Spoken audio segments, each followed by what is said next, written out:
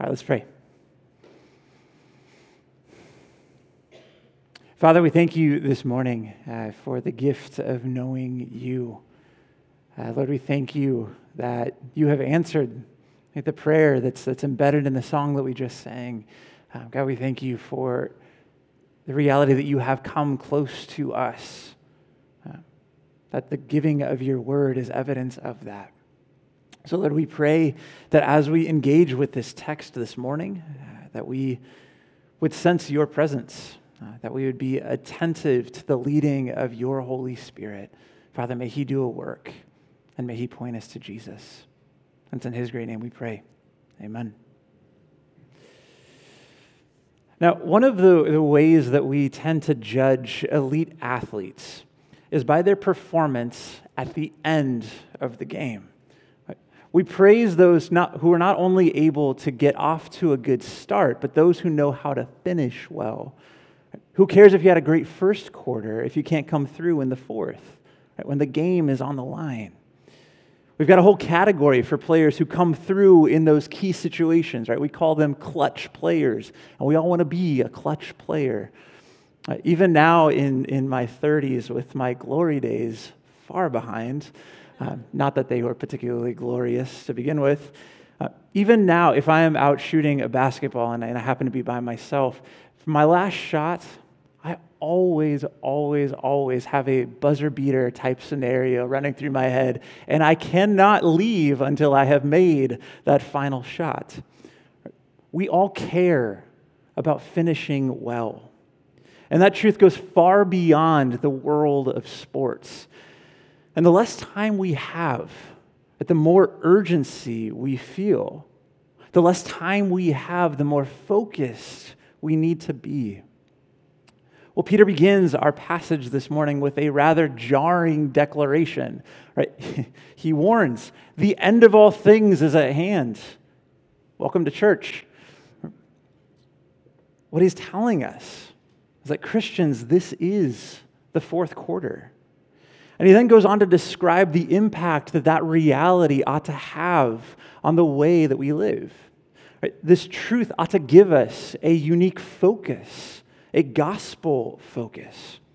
So this morning, we're going to look closely at two things. First, the reality and nearness of the end. And second, how we should live in light of the end.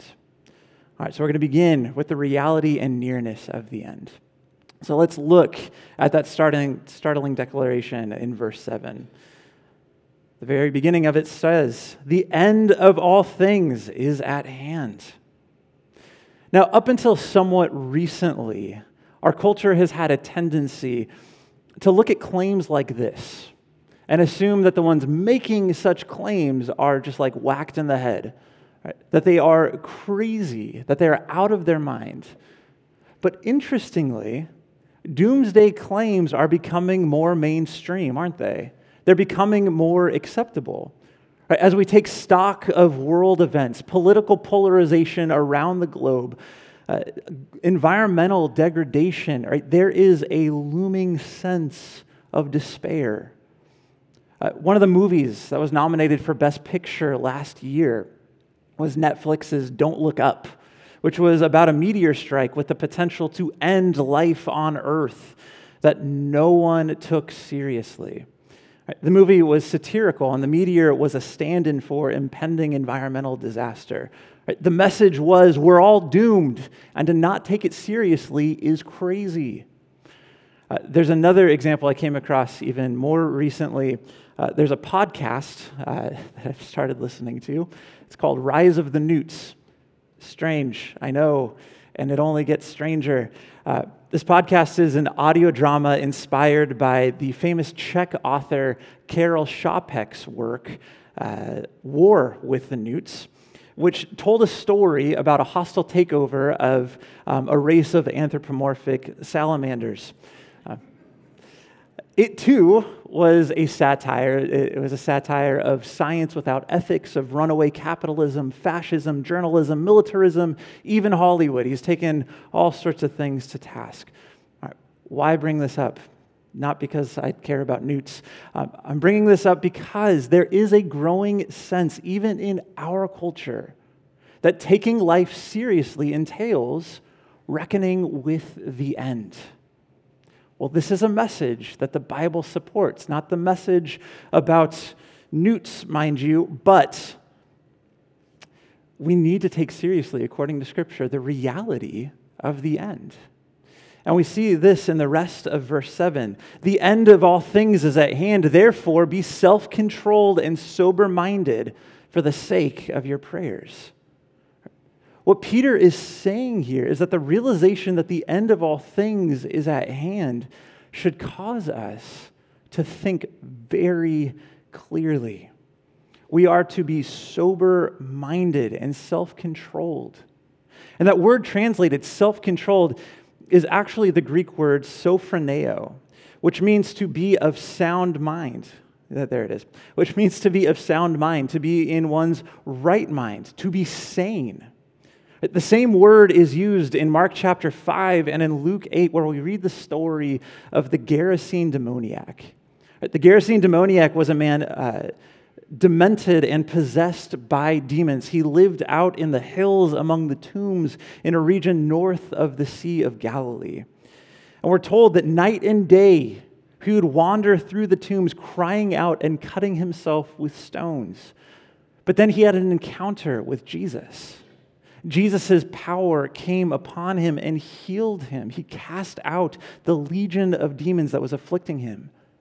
And once that happened, we are told that he was found in Mark 5:15, seated, clothed, which is a fun little detail. It implies that before he was unclothed, seated, clothed, and in his right mind. The last description is the same word that Peter uses in verse 7. See, what Jesus did for this man was he lifted the fog that existed around his poor mind. He could now be in touch with reality, to see things as they truly were. This, in fact, is what sanity is, to be in touch with reality. To be crazy is to be completely out of touch, to not know or not care about the way that things actually are. So what then is this sobering reality that we need to be in touch with, according to Peter? That the end is at hand.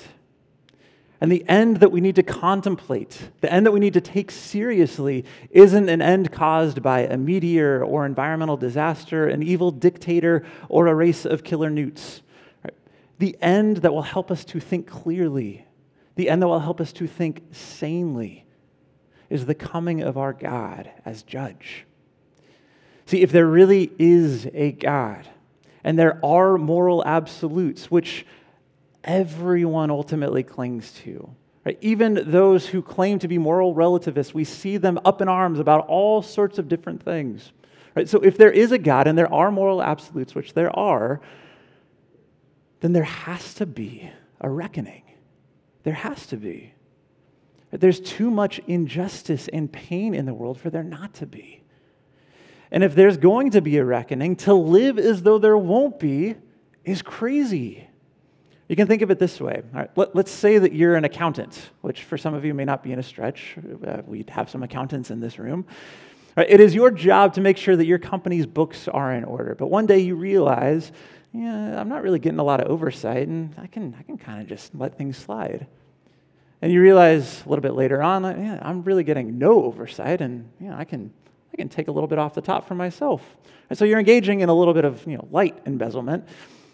But then all of a sudden you hear that tomorrow an auditor is coming.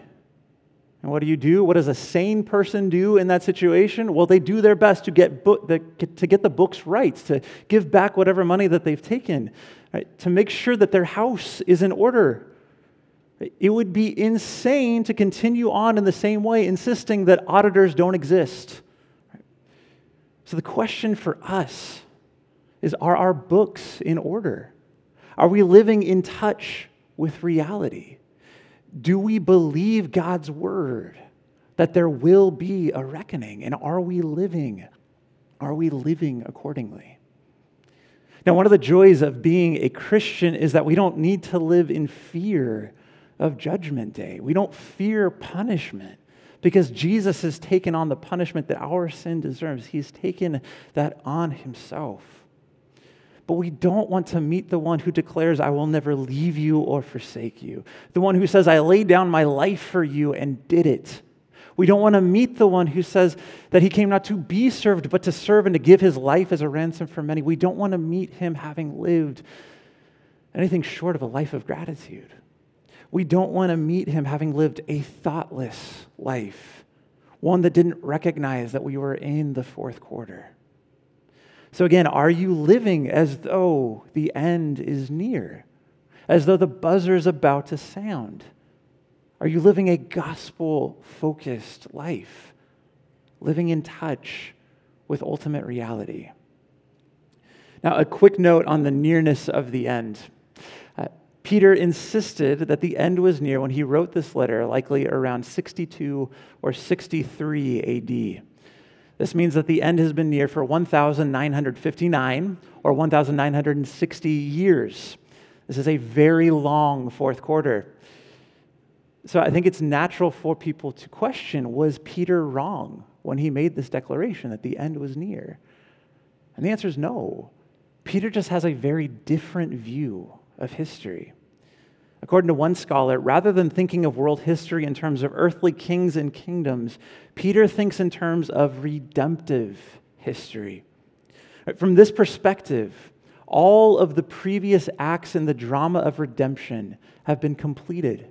Creation, fall, redemption. And all that remains now is that last great act, consummation, which will come with the return of Jesus and the renewal of all things. Now we can trust that this last act is coming despite our perception of its delay because of Jesus' faithfulness in fulfilling all of the previous acts. He did come, as was foretold. He died and rose again as he said he would. None of those things happened in accordance with human expectations or timetables, but they did happen. He remained faithful. And this last act, consummation, which brings restoration and glorification, is the end of all things. And the Greek word translated end here in verse 7 is actually the word telos, which means goal. Right? Christ's return is the ultimate goal of all creation. The thing that all of creation looks to and longs for. The end is at hand, which means that right now, everything matters. And that our deepest hopes and longings will be fulfilled. So friends, do you recognize that? Is that truth animating you, compelling you, leading you to live in reality? Or are there other things that are distracting you? I mean, honestly, I'm convicted by that last question, in large part because I like my life. Right? I love my family. I love this church. I love the gift of getting to live in a place like this. Right? This is a weekend in which we are celebrating the gift of our freedom in this country, and that is a tremendous gift. But not only do we get to live in this country, we get to live in a place where we can go outside like every day, right? Minus the 5 days a year where it rains. My son Oliver, we've got a smart speaker, and it's an Apple product. So if you talk to it, you have to say, "Hey Siri." Okay. So you have to say those two words. And my son, just about every day before he gets dressed, will say those two words, not to disrupt my devices up here, and will ask, "What's the weather?" And I'm just waiting for her to respond. It's the same as it was yesterday, and it will be the same tomorrow. Like that itself, though. Like, that is a gift. Like, have you taken the time to notice how beautiful our surrounding area is? By God's grace, we get to enjoy a whole lot of wonderful things in this life. But we can't let these good things distract us from the ultimate thing, the goal of creation, the day when, as we sing in that beautiful hymn, it is well, when our faith will be sight. Right? We should declare, we should sing with all our might, Lord, haste that day. Because it's in that day, when the end has come, that there will be no more mourning or crying or pain, when justice will truly reign. Friends, the end of all things is at hand. We are in the fourth quarter, and that is a good thing.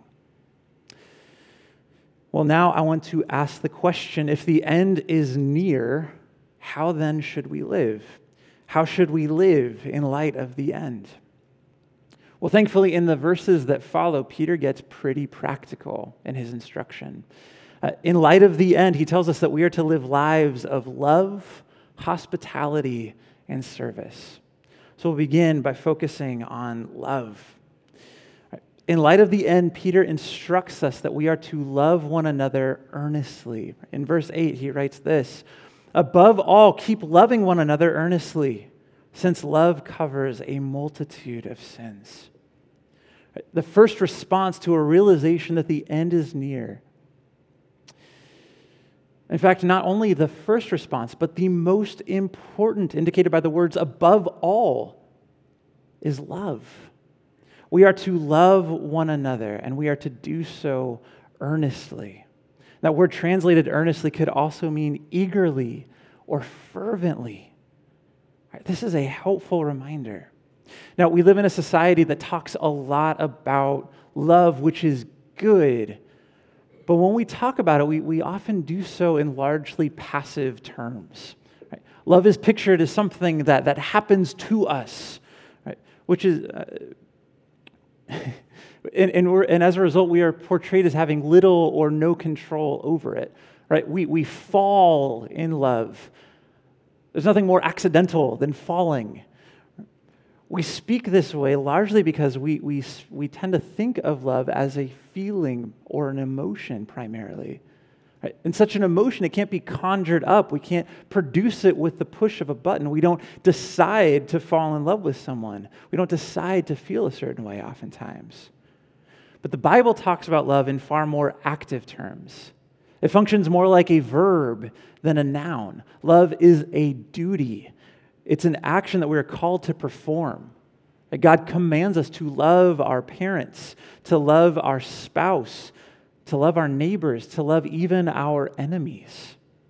God's command to love is not a call to conjure up certain feelings or even to like everything about a person, but we are to act in a loving manner towards everyone.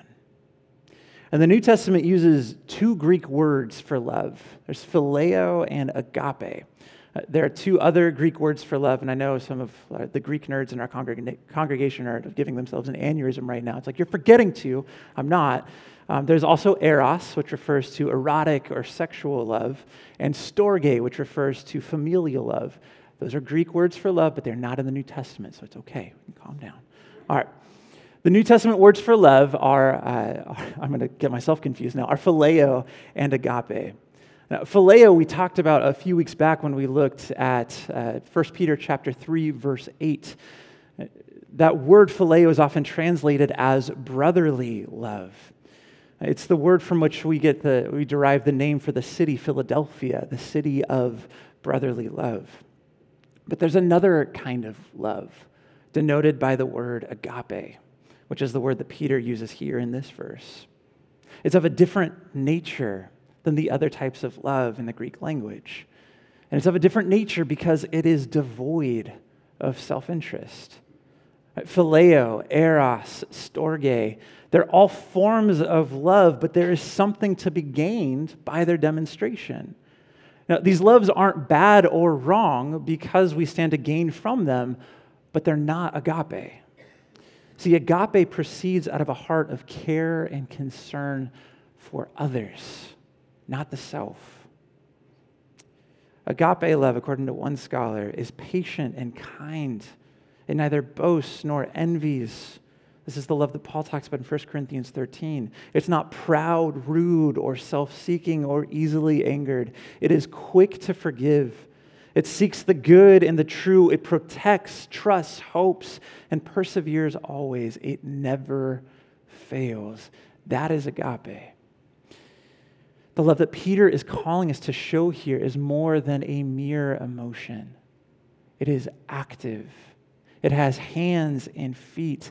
It's not a theory. Therefore, it is not safe or free of risk. Love that lives only in our heads doesn't require anything from us, but it also doesn't change anything. Agape love, on the other hand, it does things.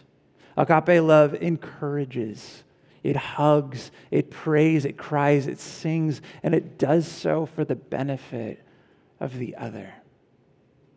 See, we're not being called here to feel a certain way, because in many instances, we're not capable of controlling our feelings, but we can control our actions. Our love is meant to mirror the selfless love of Jesus. We love because he first loved us. And we are called to love one another earnestly, which means that we need to love each other tangibly. As John writes in 1 John 3:18, "Little children, let us not love in word or talk, but in deed and in truth." Well, what does that look like in action? How is that demonstrated? Well, it is demonstrated in hospitality. Peter goes on, show hospitality to one another without grumbling. One theologian writes, earnest love which seeks the good of others before one's own finds practical expression in hospitality. Christians are called to love one another by sharing what we have. We're called to see our possessions not as our own, but as God's gift to use for the furtherance of his kingdom. How do we love? How do we show hospitality? Well, we invite others in. We share our things and our lives. And friends, this is a powerful witness to a watching world. The writer Rosaria Butterfield, in her book, The Gospel Comes with a House Key, which I think is a fantastic title, that The Gospel Comes with a House Key. She writes, when our Christian homes are open, we make transparent to a watching world what Christ is doing with our bodies, our families, and our world. For Christians to maintain an authentic Christian witness to a world that mistrusts us, at the very least, we must be transparently hospitable. So consider, how are you using what God has given you to further, to advance his kingdom? See, many people are hesitant to demonstrate hospitality because they feel as though they don't have enough, but that's simply not true. Hospitality requires that we share what we have, and that's all. The 20th century missionary and theologian E. Stanley Jones has a rather interesting story of hospitality from a time when he was preaching in rural Kentucky. He says that one day after he was done speaking, this is him speaking, says, I was invited to stay with a man and his wife, and when I arrived, I saw that there was only one bed. The husband said, you take the far side. Then he got in, and then his wife. I turned to face the wall as they dressed, and they stepped out while I dressed. That was real hospitality. I like the heart of what he was talking about. I'm not recommending that, though. Like, don't share your bed with anyone but your spouse. Some things should be sacred. But everything else should be up for grabs. Right? Hospitality doesn't require that we have a lot, but it requires us to be generous with what we do have. And I think that that's a message that we need to hear as folks living in South Orange County. It can be easy for us to feel, despite the perhaps known reality that we have far more than most people in the world. But living where we live, it is easy for us to look around and see that that person has more, and that person has more, and what I have doesn't seem to measure up to what everyone else has. And we can think that what we possess isn't quite enough, that we're somehow not worthy, but that is not at all the case. God has blessed us. He has blessed every single person in this room, and he has done so so that we might bless others, to work to further his kingdom. You are not your own. You are bought with a price. Your stuff is not your own. It's a gift of God's grace that he is calling you to steward for his glory and for the good of others. So how are you being hospitable with what you have? Who have you had in your home lately? Maybe challenge yourself. It's the beginning of a new month. And try to have someone new in your house at some point this month. Take an opportunity to show agape, selfless love. Right? Give and expect nothing in return. And if you're in a stage of life where you don't have your own space yet, you're not exempted from this command. Right? You can be hospitable with a dorm room. You can be hospitable with your friend group, being quick to make other people feel welcome and a part of things. You can be hospitable by taking someone out to lunch or to coffee. You can be hospitable with your invitations, with whatever resources you have. Hospitality doesn't require us to have a lot. It simply requires us to share what God has given us. Now, the practice of hospitality can be tough. It can be draining. It can be messy. It doesn't always align with our expectations. But this is our calling. God commands it, and he commands that we engage in it without grumbling. John Calvin, in his commentary, notes how hard this can be. He says, it's rare that one spends himself and his own on his neighbor without any disparaging reflection. But even though it can be hard, there is so much joy to be found in the practice of following God's commands. And I think this is particularly true when it comes to demonstrating hospitality. It's not always easy, but it is good. It is life-giving. All right, so we are called to live lives of love, hospitality, and lastly, we are called to live lives of service. We're going to close by looking at verses 10 and 11 here. As each has received a gift, use it to serve one another as good stewards of God's varied grace. Whoever speaks as one who speaks oracles of God. Whoever serves as one who serves by the strength that God supplies, in order that in everything God may be glorified through Jesus Christ. To him belong glory and dominion forever and ever. Amen. All right, we are called to live lives of love. We are called to be hospitable, and we are called to use our gifts to serve one another. Verse 10 affirms that each Christian has received a gift. Every person in this room who belongs to Jesus has been given a gift to use to serve the kingdom of God. And there are two categories of gifts that Peter mentions here. These aren't the only two categories, but these are the two that he calls out. He talks about gifts of speech or teaching and gifts of service. And again, he affirms that every single one of us has a gift. And we are to be stewards of those gifts. We're to be stewards of God's varied grace. And as stewards, we need to recognize that the gifts that we have, just like our things, they don't belong to us. They're not our own. God wants us to use our abilities for others. And when we do so, we fulfill our created end. We glorify Christ, right, to whom belongs glory and dominion forever and ever. So I think it's worth considering for a moment. What gifts has God given you?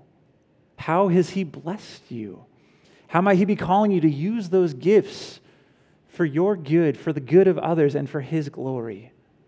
How can you be using your talents for his kingdom?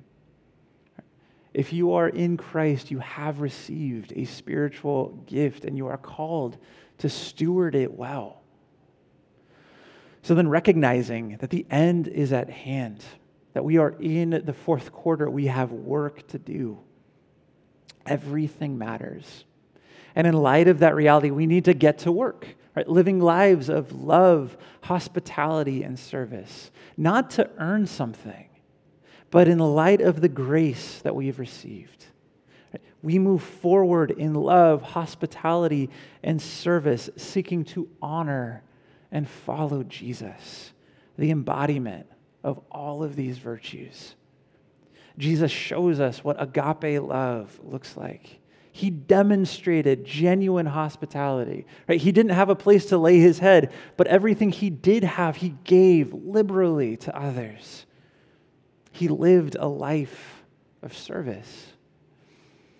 And we see these virtues on display in Jesus' powerful statement about himself, which I've already mentioned.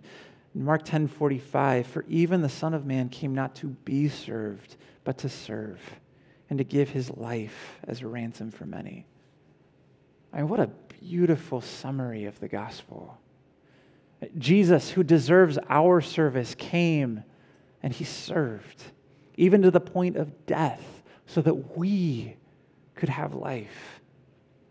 And it's the beauty of the gospel that captivates and compels us to demonstrate to a watching world the love, hospitality, and service that we've received to the glory of Jesus, the giver. Amen? Amen. Let's pray.